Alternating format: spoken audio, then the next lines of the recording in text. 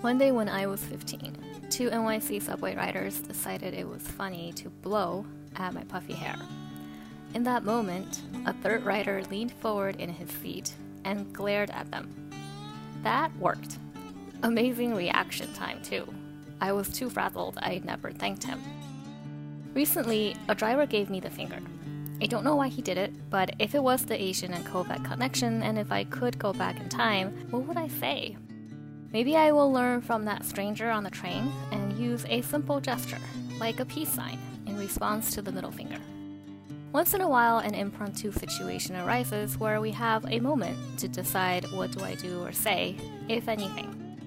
So while you're at a red light, maybe revisit those moments in your life and ponder how you would want to be. Reflecting on those moments has helped me grow. And who knows, maybe one day I will deliver a solid comeback line.